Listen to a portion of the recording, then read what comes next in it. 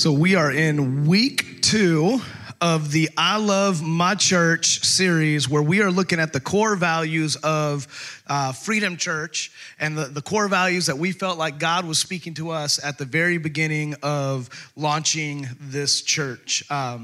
Give you a little in-depth insight of what it looked like to launch for us was, it started almost a year. I'd say 8 months before we ever even moved to Camden.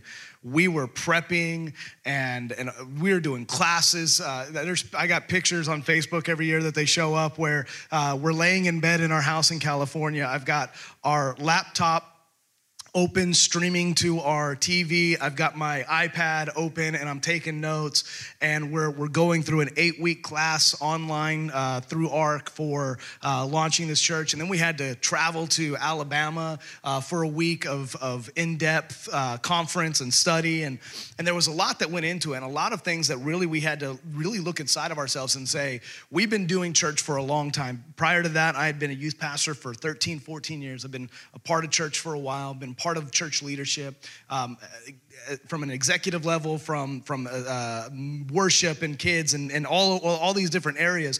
And so we had to look at it and go, what kind of church do we feel if we're going to launch a church? Think about it. There's 114, we found 114 churches in Camden before we ever moved here. 114. Now, whether that's inside the city limits, I don't know, but that's, in general, okay? 114. And this was the first question that we were posed just about every conversation we had. Why does Camden need another church? And it's a great question. Why does Camden need another church to come in and to be a part of this? The lights are freaking out on me. If they freak out again, you know how you fix that?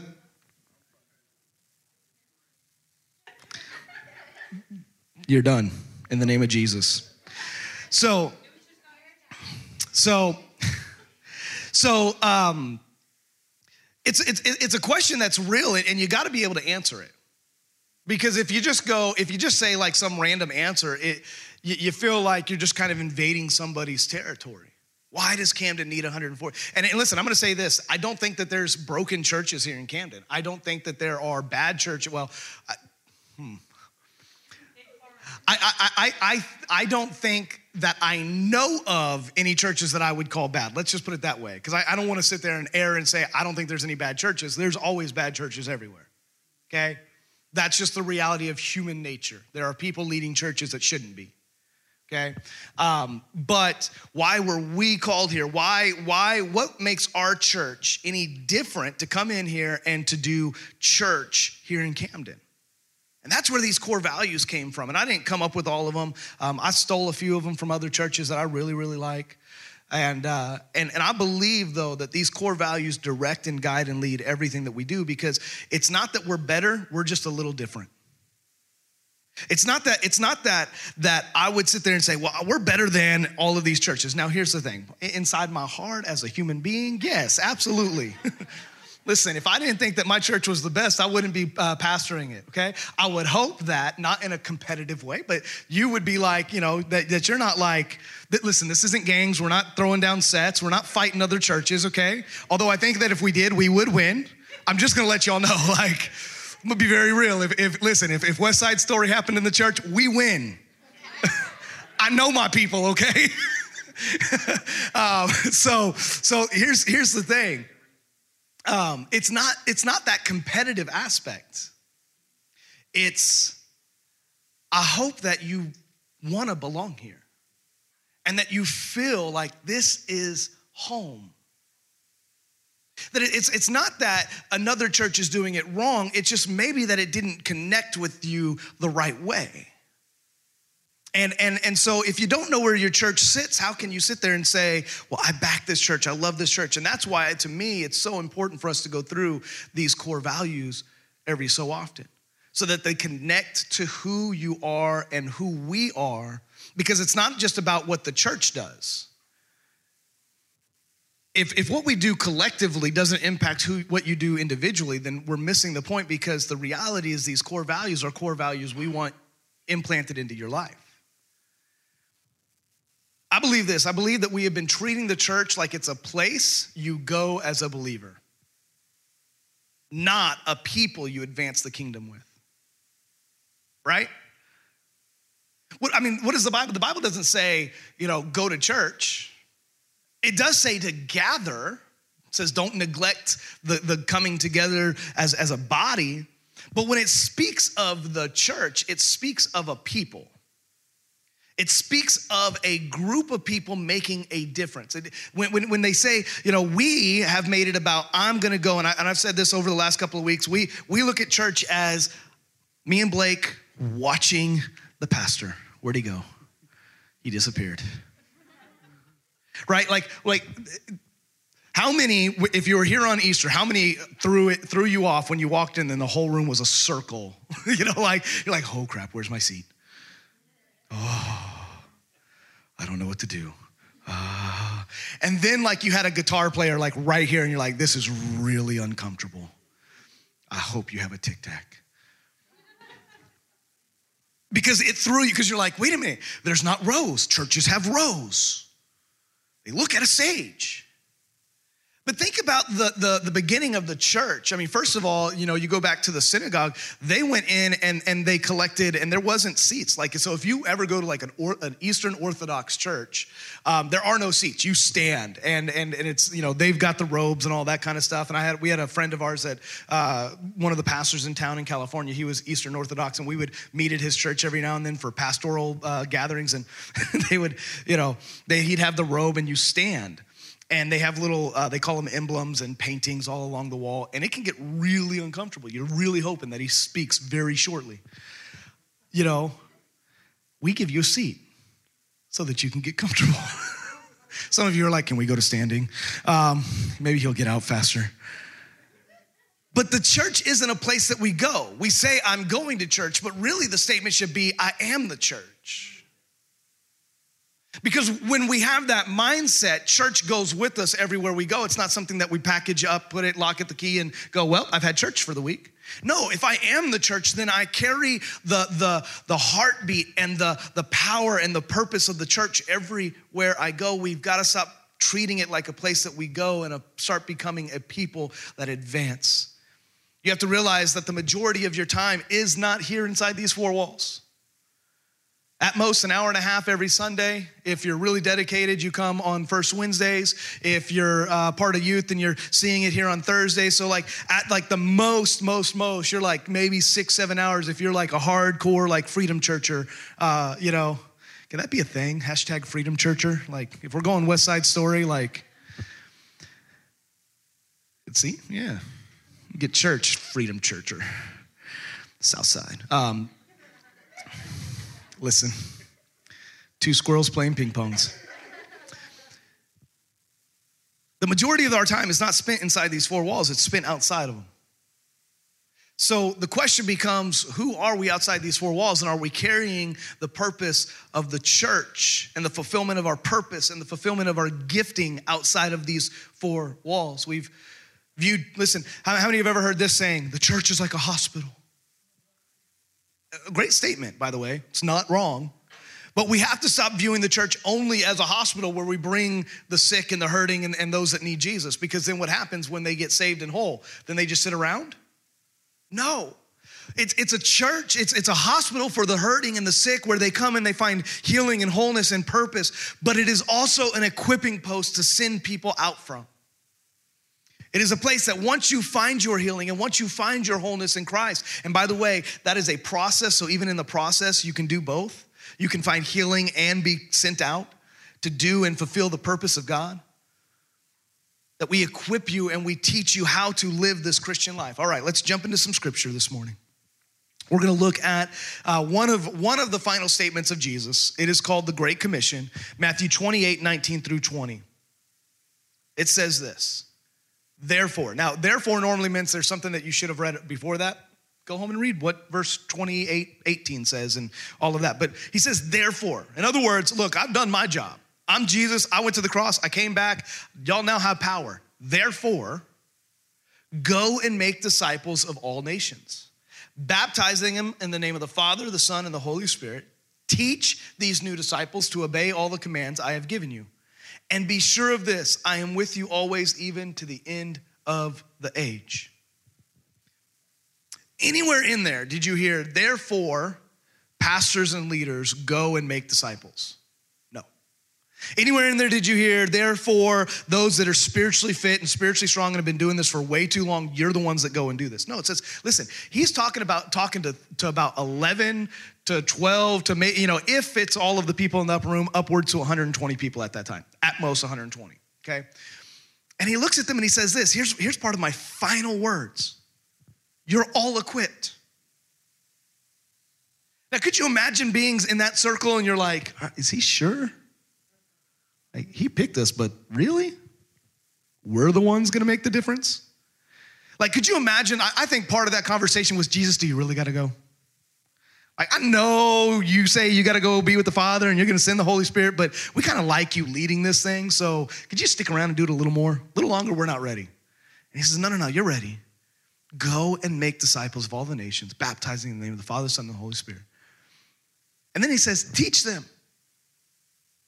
He says, you have the capability, the ability within you to, as long as you are putting in, you have the ability to give out what I've been teaching you. Now you may go, well, that's easy for the disciples. They were with Jesus for 3 years. These same people, as soon as Jesus died on the cross, said, you know what? This was fun, but let's go back to fishing. They were not the sharpest tools in the shed. Like, well, that was a fun 3 years. Let's go back to fishing. Jesus resurrects and finds them going back to their normal job. And he's like, y'all are idiots. Let's go.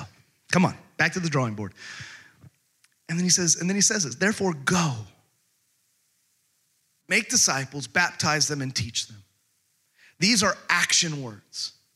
I believe that where the power of the church really comes together is when we realize that church is an active verb and not a place, a noun where we go to.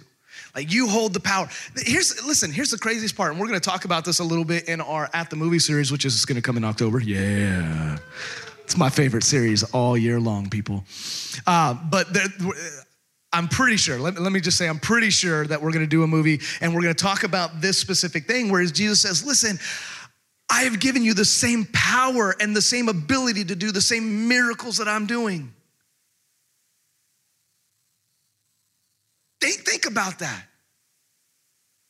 Jesus says that each and every one of you sitting in this room right here, right now, have the power and the capability to draw from the Spirit of God and do the same things he did when he walked this earth. Miracles. Miracles. Now, I've seen some miracles in my day, but there's still a lot that I haven't. And I'm like, God, it would be really cool. One day I'm gonna walk on water. And step out on a pool and be like, but listen, there's gotta be a purpose, right? So it just can't be for the cool factor. Like, maybe an alligator will be chasing me down the river and you'll see me running. I don't know, like, there's a purpose if I have to walk on water then. I'm not letting no gator eat me. I want to see God do, I want to see you walk in and have a report of cancer's gone. And I don't care if it's in a miraculous moment by prayer or if it's in a miraculous moment by the doctors using medicine. It's still a miracle because we trust God in it. It's action words. Many modern churches would have you believe the call is to come and listen, but Jesus said, go and make disciples. Somewhere along the line, we got the call of Jesus twisted. Go and listen. Just come to church. No. Come to church, please. Invite your friends. Have them sit with you. But eventually, it has to be an action. Hey, listen, you've came to church. You've heard the word of God. You've allowed God to press into your life and touch and heal and make you whole, give you purpose and help you find freedom. Now, go and make disciples at your workplace. Go make disciples within your family group. Go make disciples when you're going and hanging out at restaurants and with old classmates or whatever it may be. We have got to start seeing the action in what we're called to do. This is the call and purpose of Freedom Church. to build a culture that is family-oriented, that believes in the multiplication to the kingdom of God. That's the goal. Like, we're family. We don't have to be blood, but we're family. You don't have to like me, but you gotta love me. We're gonna spend a long time together. So we may be on the opposite ends of the kingdom. If Jesus has to separate us, that's fine. I don't think that he could put all of Freedom Church on the same block. We'd run a holy wreck. Oh, Lord Jesus. Got to split the Freedom Church crew up.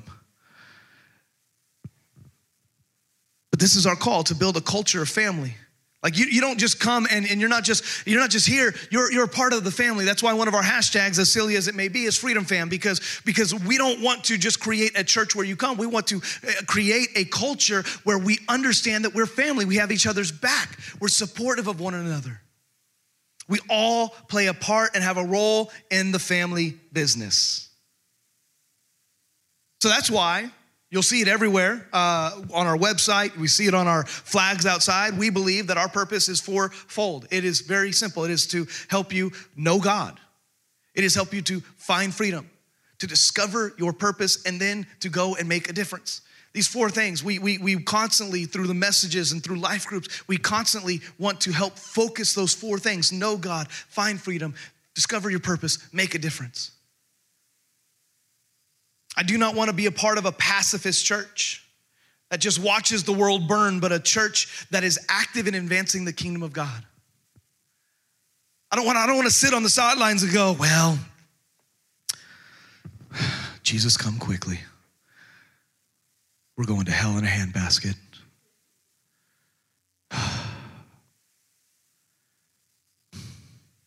Just let the sinners do their thing. Jesus is going to come back. No. I don't want to watch the world burn unless it's because we are excited about Jesus and we're giving them a different fire to be excited about.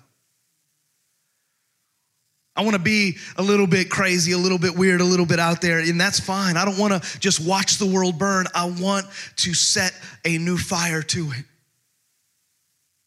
I want to actively advance the kingdom. I want to shift the culture. I want to grow leaders within each and every one of you. I want to show people their purpose and discover their gifts so that the world around them can be different. That's why we do life groups. It's not so that we can keep people busy. It's so that we can connect people. Some of you wouldn't have the friendships you have if it wasn't for being a part of life groups. It would going on walks on the trace, or going to art group, or whatever. The ladies, you guys, listen. Life group's supposed to stop at like 8:30, 10 o'clock, and me and Eric are on the phone like, yo, send help. Why? Because you just, the study was over 2 hours ago. You're still eating food and cackling. Y'all don't cackle. Y'all have fun. Some of you are going, what cackle? That's why we have First Wednesdays. And can I tell you, it's one of the things that I love that the church just has not caught on yet. Because we say prayer and people are like, ooh. Listen, we can't be a powerful church if prayer is not the forefront. We need to pray with one another. We need to pray for our community. We need to pray for other churches.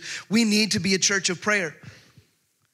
Every year we do a beginning of the year, we do a 21 prayer and fast. In August, we typically do a 21 days of prayer. And here's what I'm going to do. Starting today, over the next 3 weeks, we're going to do 21 days of prayer. Now, it doesn't mean that you have to show up. No. Don't, oh man, what are you throwing at us? We're doing life groups.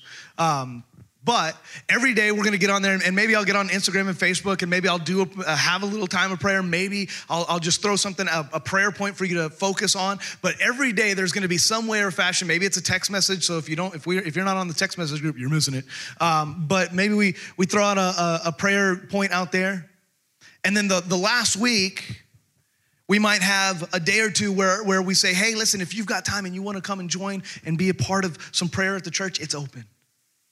We've got to be a church about prayer.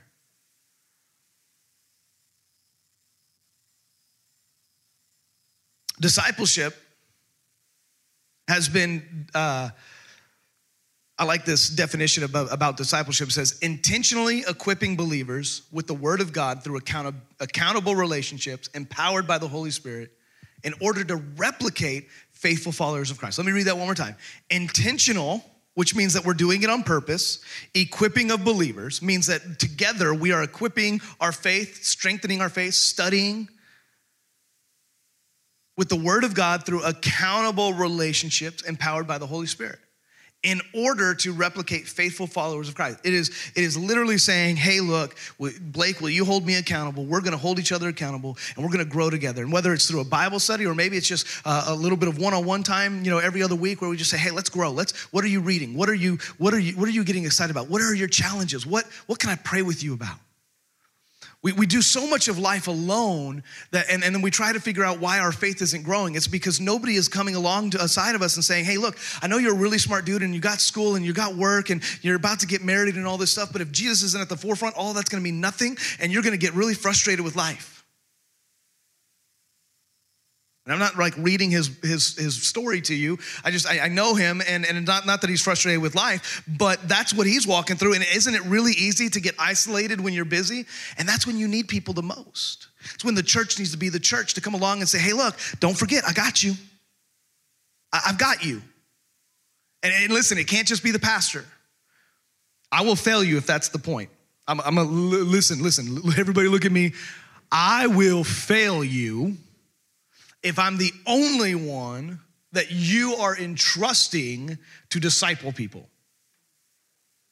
Blake, meet Rodney, meet Blake. Y'all can disciple each other.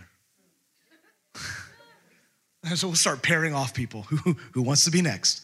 But listen, Blake's like, wait, I didn't get a say in this? But listen, it's as simple as that. Hey, let's go get some coffee. Let's talk life. Me and Stephen we were outside my house just a couple of days ago, just talking life and talking about church and talking about Christianity. We were discipling. We were talking about life. Many times I've been on the phone with some of you and just talking life. And listen, it's about building life and doing life together that is so, so important. So all of that is the intro, and I've got like 6 minutes to give you my 2 core values. Jesus. Let me read you one more scripture, and then I'm going to give you a core value, okay? Matthew 11:12, one of my favorite active kingdom verses. And from the time John the Baptist began preaching until now, this is Jesus speaking, the kingdom of heaven has been forcefully advancing, and violent people are attacking it. Jesus was saying, listen, we are not a pacifist belief. This isn't just something you do from the upper level of a stadium. The kingdom of God is listen, if it's forcefully advancing, it means there's another kingdom that is fighting against you. A kingdom that wants you to be confused, a kingdom that wants you to be worried and anxious and depressed, a kingdom that wants you to be so overwhelmed with your to-do list that you forget that there is a Jesus who came to give you peace. See, there's another kingdom that is advancing on you, and as a Christian, if you just sit back, it will continue to push you around. It'll just continue to, you know, it's easy when he's sitting down because he's way stronger than me. But it's real easy to push somebody around who's not, he's like,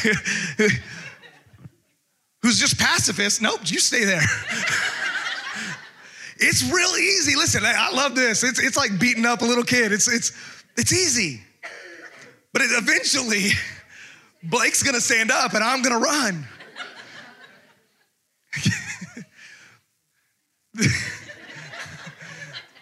I won't go with my tail tucked, but I'll go down. But that's what I'm saying. It's so many times as Christians, we sit there and we just allow the devil to keep pushing and pushing, and we go, I'll never be bold enough. I'll never be strong enough. I can't give up my addictions. Yes, you can. Stand up. Matthew 11:12, the kingdom of God is forcefully advancing. It's not sitting there allowing the enemy to continue to beat you up. It is getting up and saying, he who is in me is greater than the world, and I'm gonna move. And you may not win every battle, but you're promised to win the battles. You may have some beat up moments, but you know what? You're going to progress if you are active in your faith. All right, core value number 3. All of that is the setup.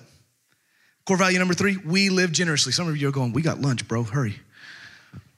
We live generously. Oh, here we go. I know exactly where y'all going. To get your money out, okay? We having a tithe day. No, I'm just playing. By the way, that's kind of a cackle, all right? Isaiah 32:8, listen to this. We live generously. Isaiah 32:8, but generous people plan to do what is generous, and they stand firm in their generosity. Some of you are going, I don't have the gift of generosity. Sorry, bro. Generous people plan to do what is generous, and they stand firm on their generosity. It has nothing to do with how they feel. It has nothing to do with what their pocketbook looks like or what their checking account says. And it sometimes has nothing to do with money in general. You can be generous financially, but a really crappy person. You're not generous. You're a show-off. A generous person is generous across the board with their life. It has nothing to, generous people are generous and they stand firm in their generosity. When hell comes after them, they stand firm in their generosity.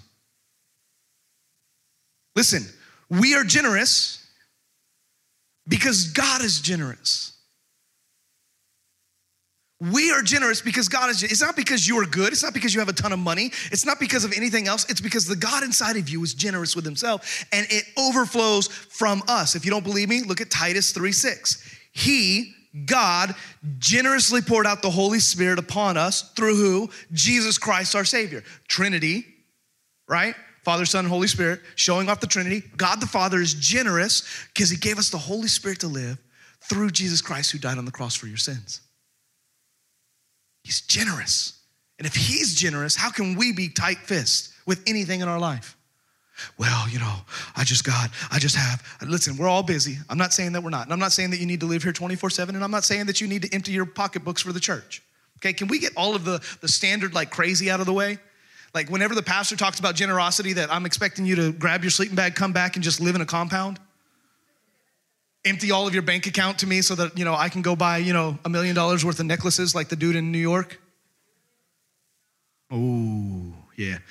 Look it up. New York pastor that, these generosity pastors, you gotta be poor so I can be rich. No. Listen. Stepping on some toes. He's generous, so we're generous. God calls us to be generous people because he is a generous God. Generous with what? Our time, our talent, and our treasure. It's threefold. It's about living a generous lifestyle that my time, my talent, and my money is all of God's. I'm just a steward of it. We're like, I don't have time to be a part of a 1-hour prayer service on Wednesday night, but we got time to binge watch whatever show you like to binge watch. And listen, there's time for that. My wife was binge watching Blue Bloods yesterday. I had to drag her out of the house, okay? Like, we're going to dinner. Get some clothes on, okay? She had to get her makeup on. Sometimes you got to get away from that. God calls us to give our time, our talent, and treasure to him. I don't believe we will get to heaven and say things like, I wish I didn't give so much of my time, talent, and money to the kingdom of God advancing. I don't think we're going to get up there and be like, well, I could have gave less and got here. I don't think we're going to get up there and be like, I wish I wouldn't have served the kingdom of God. I wish I wouldn't have served at church. I wish I wouldn't have served in my community. I don't think we're going to say that. Yet we live like it's a burden to be generous for the gospel. Curl your toes. It's okay. It is God's very nature to be generous, which means as we get closer to him, it becomes our heart to be generous to the world around us and to the God that loves us. I've heard people say things like, well, I'm just going through a really tough time and I think I need to take some time off. That's a lie. When you're going through it, you need it more. And so the times where you're like, I'm just a little too crazy and I just feel overwhelmed, maybe you need to be connected to somebody. And I'm not saying you need to serve here at the church like 24/7. I'm saying maybe you need to press in just a little more. so that you can see that God's gonna walk you through it and you're gonna be better off for being a part of the body rather than pushing yourself away from the body. There's no doubt in my mind we do a good job here at Freedom Church serving, giving our time, talent, and treasure. But I don't think we are living out our full potential in generosity. I don't. And that's from me on down. Like, listen, that's everybody involved. I believe that the potential for us to really be generous, we've started to just scratch the surface as a church and as individuals. Everyone, listen, everyone should serve. Everyone. There's none of you that is not included in everyone, by the way, just so you know. Like, you can't say, well, my nickname is no one. Oh, well, you're everyone today. Everyone should serve. Everyone should tithe. Oh, I knew he was going to talk about money. Everyone should look for the opportunities to make a difference. Time, talent, and treasure. The Bible says it this way: where you put your heart treasure is where your real treasure's at. These aren't my words. These are Jesus. If you got a problem, take it up with him. Right? So he says, listen, where you put your passions and you put your finances and you put your time, that's really what you, like, so you have to ask yourself, where's the balance? Where is God in your purpose to live generously? So I want to give you 3 scriptures that just kind of point you to this, right? And some of them are going to talk about money, so just buckle up. 1 Timothy 6:18, tell them, okay, this is Paul speaking to Timothy, who was a pastor. He said, preach this to your church. Tell them to use their money to do good. They should be rich in good works and generous to those in need. Always be ready to share with others. 2 Corinthians 9:8 says this, and God will generously provide all you need. Then you will always have everything you need and plenty left over to share with others. 2 Corinthians 9:6, couple scriptures ahead of time. Remember this, a farmer who plants only a few seeds will get a small crop, but the one who plants generously will get a generous crop.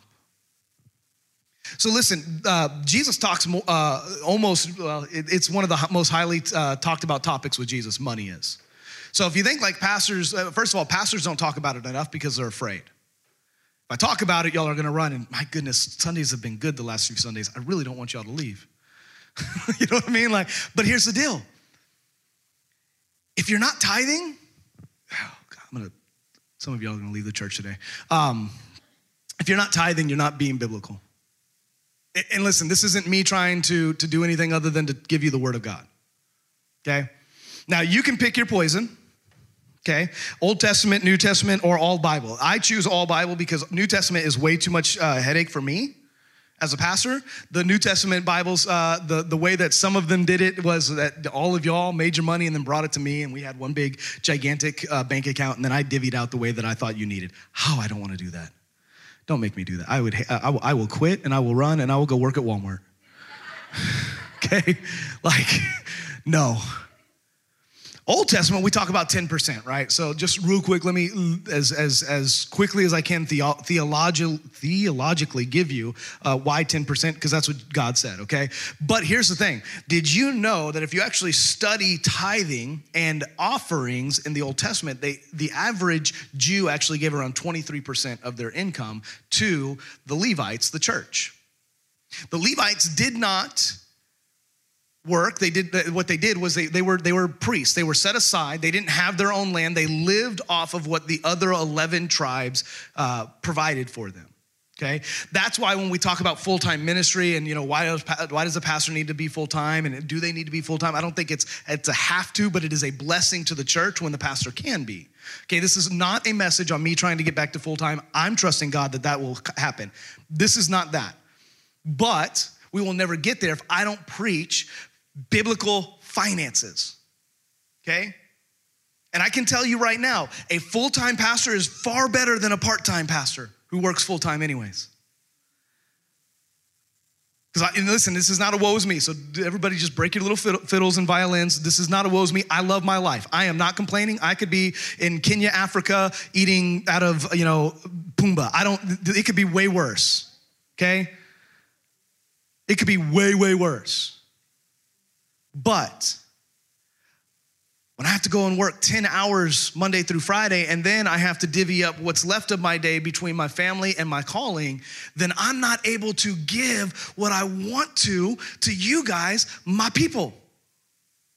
That's just the reality.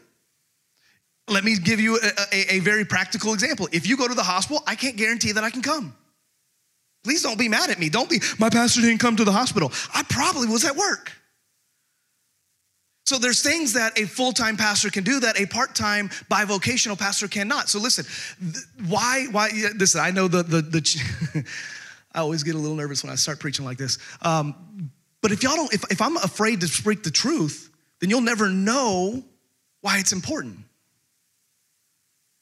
And beyond that, beyond just having me accessible as a full-time pastor, the Bible says that you are blessed when you give. Now, here's the funny part about praying for tithe. When people used to pray in church, I remember people saying stuff like this: God, we just bless those that give. No, that's not in the Bible. It's not in the Bible to bless those that give. The Bible says that there is a standard of giving in which your blessing begins when it comes to give and receive. So throwing $5 in the offering plate doesn't connect you to the blessing of God's financial backing of blessing. It actually starts at the 10%. This is not, listen, you can study it, and if you think that I'm wrong, bring me the scriptures that say otherwise. But the reality is that God says if you truly want the blessings of God's of Him over your finances, then you have to submit your finances to Him. And it's not about amount. Think about what Jesus did with the beggar, the poor lady. And she comes and she drops 2 pennies in the tithe bucket. And this rich guy comes and he just drops what was easy for him. Throws $1,000 and he's like, look at my amount. And Jesus says the person who gave better was the poor lady. She gave all she could, not just what was easy. Me and Stephanie have been tremendously blessed throughout the years because we tithe. Not when it's easy, but when it's hard. I remember when we first got married, we couldn't, people were like, if you can make it past the first year of marriage, it's amazing. I'm like, first year of marriage was easy. We were broke. We knew we couldn't afford anything. Like a great day, and this will show you how old I guess I really feel, but a great date night was going down to Blockbuster, getting a DVD and a pizza, and we would turn our living room into like a picnic. Some of you young folks are going, what's a Blockbuster? It's like Redbox, but an actual store. And we would go back, and it would cost us $15, and we would put the sofa cushions down on the ground, and we'd make a little picnic, and we'd watch a movie. So it wasn't about the money. It's always about the blessing of God following us when we do what God calls us. Generosity, you could, like I said, you can give money. Hey, John, look away. Nothing to see here. Nothing to see here. Whew. Just about started a riot. Say, listen, God's generosity, and I think where the failure of the church happens is we talk about money just in generosity. It's in the serving. It's in how we serve. It's in how we come together and we do our serve days. It's how we serve here at the church. It's how you live your life outside every single day when you interact with people. Are you generous? When somebody starts talking to you, and I was there just the other day. We were at Walmart. We were buying dog stuff. And this sweet old man walking with his cart, buggy, whatever you want to call it. He had a bunch of water and some dog stuff, and he had a little hunch to him because he's older, and you could tell that's how he walks. And he was in our way, honestly, just being legit, he was just in our way. But I'm nice. I'm a sweet guy, right? So I started talking with him, and he goes, just out of nowhere, he goes, yeah, I lost my wife, and I just lost my mom. Dang, how old, I didn't say this to him, that would be rude. It's dang, how old is your mom? Right? I could tell like he's just hungry to talk to somebody. He lost his wife earlier that year, and literally within 2 weeks, he has just lost his mom, and now he's got nobody but his dog. And he just sat there and he just talked and talked and talked and talked. And like, I'm just thinking like, and legitimately me and Stephanie were really trying to get out because we were busy. Generosity says, my time can be inconvenience for the kingdom if it shows love to other people. And so I let the man just ramble. And I just sat there and said, man, I bless you. Oh man, I know that's gotta be tough. 5 minutes of my time, which I was trying to get in and out, trying to make it 30 seconds. And he just talked. He just needed somebody to talk with. And we're just generous. I mean, 5 minutes doesn't seem like it, but in the moment you're like, oh dude, talk a little faster. But he just talked. And at the end of it, I said, you know what, man? I know that's gotta be tough. I'm praying for you. What's your name? Oh, my name is. I'm gonna be praying for you. And I mean it. And he looked at me and he goes, what's your name? And I said, Scott. And he said, I'm gonna be praying for you. And then he stopped and he goes, and I just wanna let you know, I know a lot of time people say that and they don't, but all I got is time. So I'll be praying for you. Generosity says, I'm gonna give of myself when it's inconvenient. I'm gonna give of myself when it's convenient. I'm going to leave this world a better place. I'm going to do all I can to speak the name of Jesus and to live the kingdom principles, that I am going to advance the kingdom more with my life. That 2 Corinthians 9:6, remember this, a farmer who plants only a few seeds will get a small crop, but the one who plants generously will get a generous crop. What are you planting and where are you planting? Because that's important. Is it gonna matter what's in your bank account? Is it gonna matter how big your house is or how small your house is or what car you drive or what clothes you wear? Listen, God takes care of us. That's what he says, right? So it's not about whether you have nice things or not nice things. And it's not about, sometimes we think, well, Christians need to live a poorer life. No. You can live and do you, but put God first. Where are you planting your crops and what is important? What are you growing in your life? When there are enough farmers, we are constantly raising more up and we won't feel overworked, overburdened, isolated, or underappreciated. We will run as one, serve together, have fun together, grow together, and advance together. That's what happens when we work together. I hope I say this enough to those that serve here at Freedom. I love you. I thank you for your time and energy. I thank you that you give of your time and energy. I'm thankful that every week in, week out, you are dedicated to the house and seeing people come to know Jesus. Lastly, in the core value number 4, I know I've already overdone my time, so I'm helping y'all.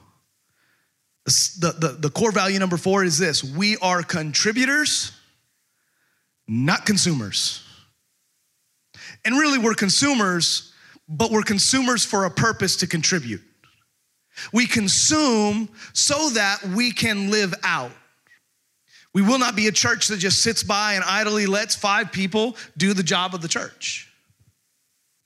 We eat of his word, we get discipled so that we can give out and we can serve. We cannot give from a well that we have not been willing to dig.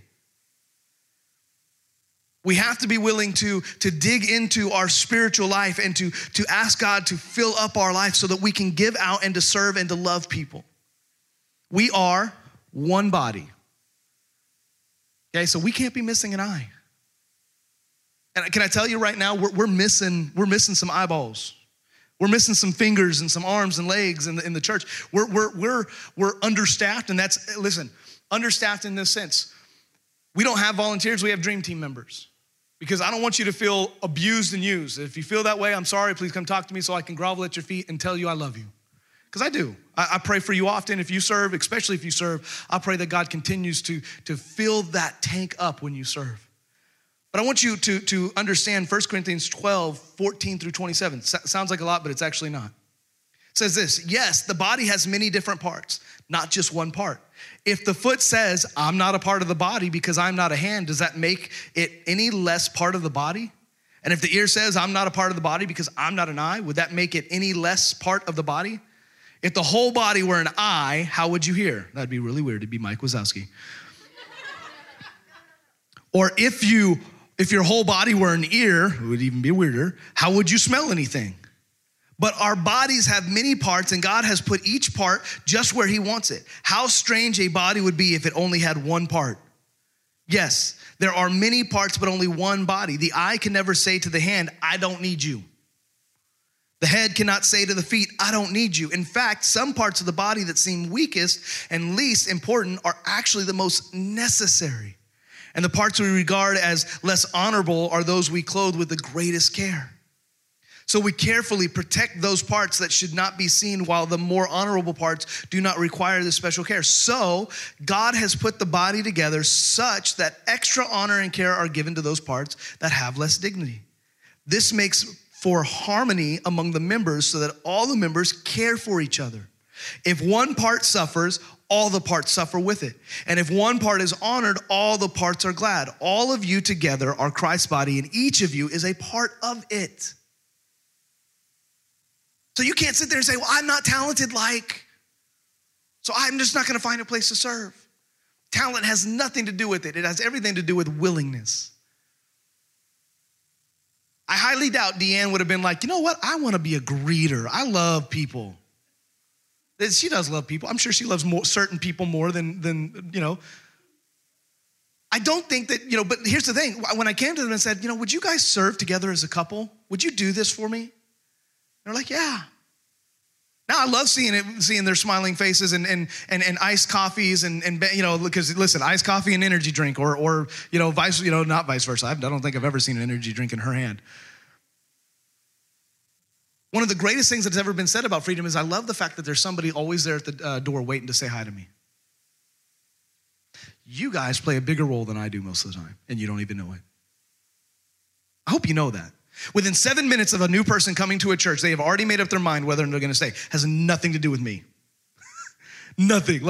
I am just icing if you like me. They're judging the people that they greet. Are they friendly? Do they got donuts? Yes, we do. Is the coffee hot and not made yesterday? Yes, it is. Not made yesterday. It's made fresh every Sunday. Is the church clean? Do I know where to go? Are people friendly? By the time that worship has started, most people have already decided whether they're going to stay at a church or not. I don't think this. The less than roles, well, I'm just a greeter. No, you're everything to us. I'm just the media. No. Without you, we're really confused. Listen, when Pastor Scott forgets to put something in the computer and then they start rolling or I get it out of order, listen, don't ever judge them. It's typically me. Put that on my shoulders. But how many of you have been there where you're looking for something and you're like, it's not up there. You're really confused. Why? Here, listen. If we don't do our job right, then you don't get to connect with God easier. We need you. Everyone needs to play a part. There is no such thing as a weaker part of the body. Nobody gets left out moving as the body of Christ. We were not called to sit and listen, but what? Go and make disciples, serve the kingdom. We actively serve within the church, which will make it easier to actively serve God for the kingdom out there. We need you as much as you need us. You find joy in serving on Sunday, on Wednesday, or Thursday. You take ownership of ministry. This is the difference between contributor and consumer as I'm ending. The difference between contributor and consumer. A consumer will complain when the job isn't or the product isn't done right. Oh, they could have done that song so much better. Oh, this church could have been cleaned a whole lot cleaner. Oh, they never play the songs I like. He never preaches on the things that I want. A consumer, think about it. How many have ever gone to a restaurant and just complained about the whole thing? It was a horrible, okay, Now, if you're in this room and you've worked at a restaurant, you only complain when it's really, really bad. You may inwardly complain, but you don't outwardly complain because you know what they're going through. You know what it's like to have to serve and to run around and hustle and bustle and everybody's calling your name. Listen, I've been a server and I was a manager over Olive Garden. I know what it's like to have this dude in a cowboy hat from Texas go, I want my steak blue. Shut up, eat my steak. Sir, this is California, not Texas. We don't make blue. We will kill you if it's blue, okay? I can give it to you bloody. I can't give it to you blue. That's unacceptable. Then you need to go back to Texas, sir. Take your cowboy hat and your boots and you got to go. But did I say that to him? No. You know what I told him? Sir, I'm so sorry that we can't do the steak prepared the way that you want because the state of California will shut us down. Here, I'm going to buy your whole meal. Why? Because as a contributor, I'm going, how will I bring this person back to my place and spend the $400 that I just gave him? Because I bought his whole table, his food. But you know what? He went, man, nobody's done that for me. See, we don't know what people are walking through. And as contributors, we will find ways to show people God's love and be oh man, you know what? The church isn't clean enough. Well, maybe, you know what? When do you clean the church? Because I'm going to show up and I'm going to help. These teenagers, they're so noisy. How can I help? Thursday, 6:00. Oh, and let me give you, and listen, I'm passionate about these two, and that's why I'm going a little longer. I apologize. You know this isn't normal. We had a 72-year-old man named Ray at our church in California. Backbone of the church. Awesome man. About 8 years into running the youth ministry there, he goes, Pastor Scott, well, it was probably more like 6 or 7. He goes, Pastor Scott, I really feel like I need to get involved with teenagers. How can I really serve the youth? I said, show up. I said, join our team. We had about 13 staff members on our youth staff. I said, join the team. But really, what can I do? I said, you'd be surprised how many of those kids need a grandpa. And he showed up and he was he was amazed at how he could serve and love on these kids and also be the one that when things were going sideways, send grandpa in. Grandpa don't play. Grandpa Ray's coming to Ray, that's not legal. I don't care, we're coming. Bump the brakes. Teenagers, Grandpa, slow down. But he was amazing. Ray was so in love with teenagers. He was like, I never knew I could get this much joy. It filled his cup. And he was like, I didn't even know that I could love this much. I didn't know that I could give this much. I didn't even think that kids would want to be around me. You have no clue the gift that God has inside of you that God wants to use. And you're like, but what do I have to offer? Let's find out together.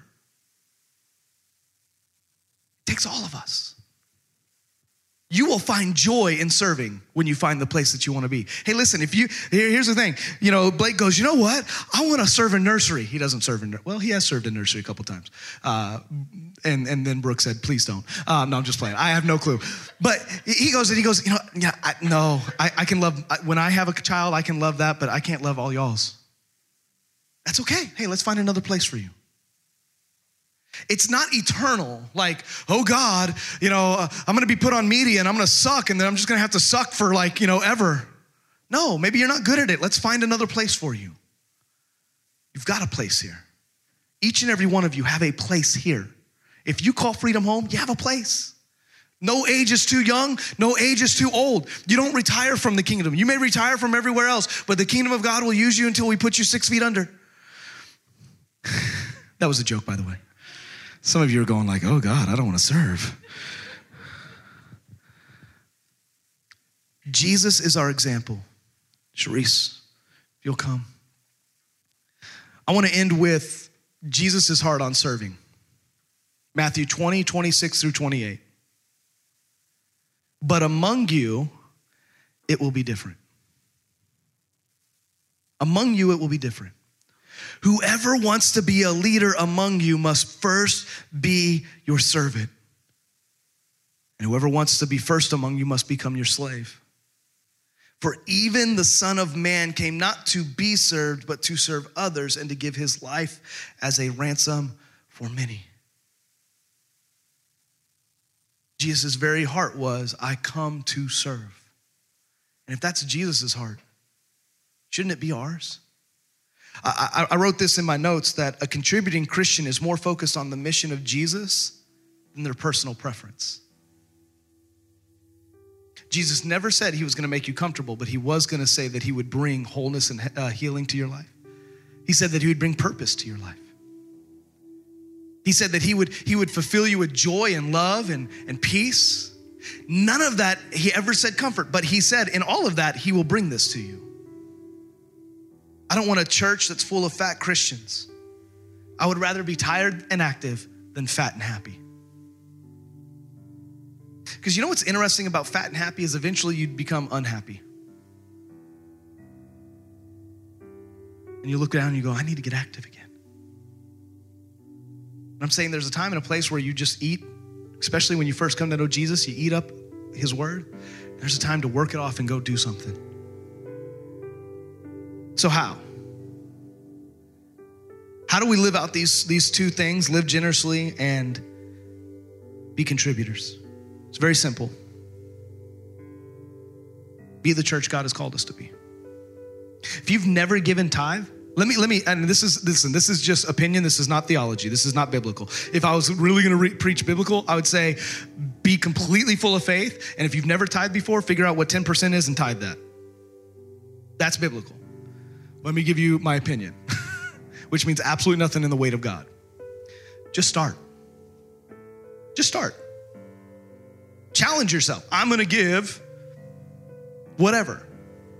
And then allow God to work on you to get up to what he wants you to give. Because at the end of the day, I could preach 10% and God could say 20% to you. And maybe you give 5% and it's all you can do and God goes, it's okay. I'm not God.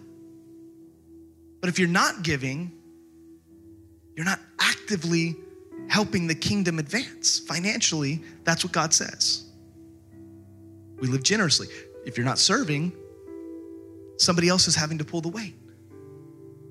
During COVID, our teams went from like really good teams to expected. Now I'm asking, get back on a team. How do you do that? It's real simple. I made it real simple. On the Connect desk, we have places where we need people to serve. Go find one. Here's what I'll promise you. Other than youth, which we need you every week, every other place we try to put teams together where they serve on a rotation. Right now we have 2 people in nursery. We really could use a third and a fourth. Well, you know what that would mean? Is you serve once a month. If we have 4 people in nursery, that means you would serve once a month. Right now our 2 people are serving every other week. Media, we've got 3 to 4 people that know how to do that back there. Listen, not a knock on them, because to be really good at it, you have to know what you're doing. It's really easy. It's not scary. I don't know computers. Well, we could teach you. You know, if we had a handful of other people, then they would only have to serve. Matter of fact, I think Kendall and Cole, I think this is the first time they've had to sit in service. And I can't even count the last time the both of you were having to sit in service. It's not hard. You get to sit in service and play with lights and lyrics. It's not as scary as it sounds. Greeting. Can you smile and say hello and shake a hand? You don't even have to know that many words in the English language. Hello. Next.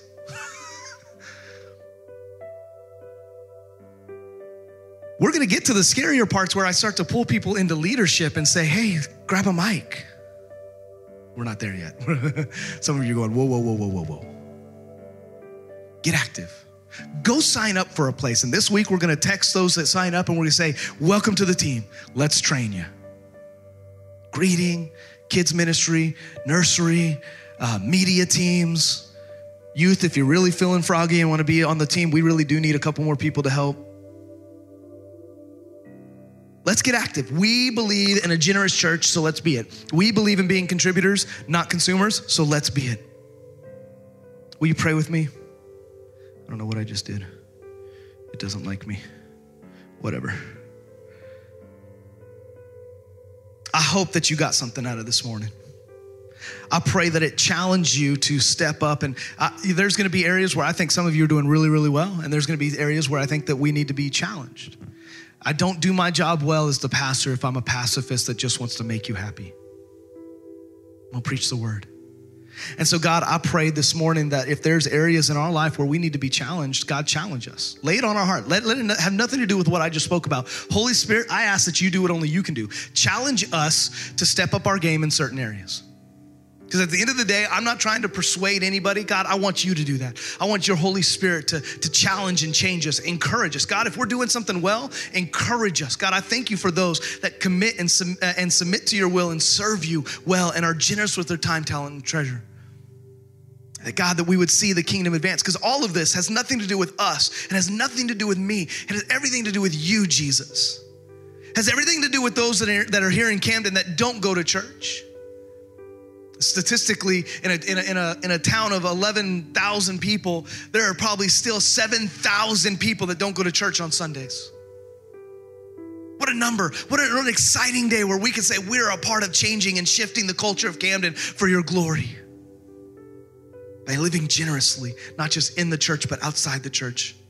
With our time, our talent, our treasure, being contributors, not just serving at the church, but also serving the kingdom in our daily life. God, I pray that you would give us opportunity and open our eyes to the opportunities that we have to live and advance the kingdom in our lifetime. God, bless our week. Challenge our week, encourage our week. But God, I pray that we would be focused on your kingdom. God, I pray that we would be focused on joining a life group and being a part of the body and doing what we've been called to do. We love you, Jesus, and in your name we pray, amen.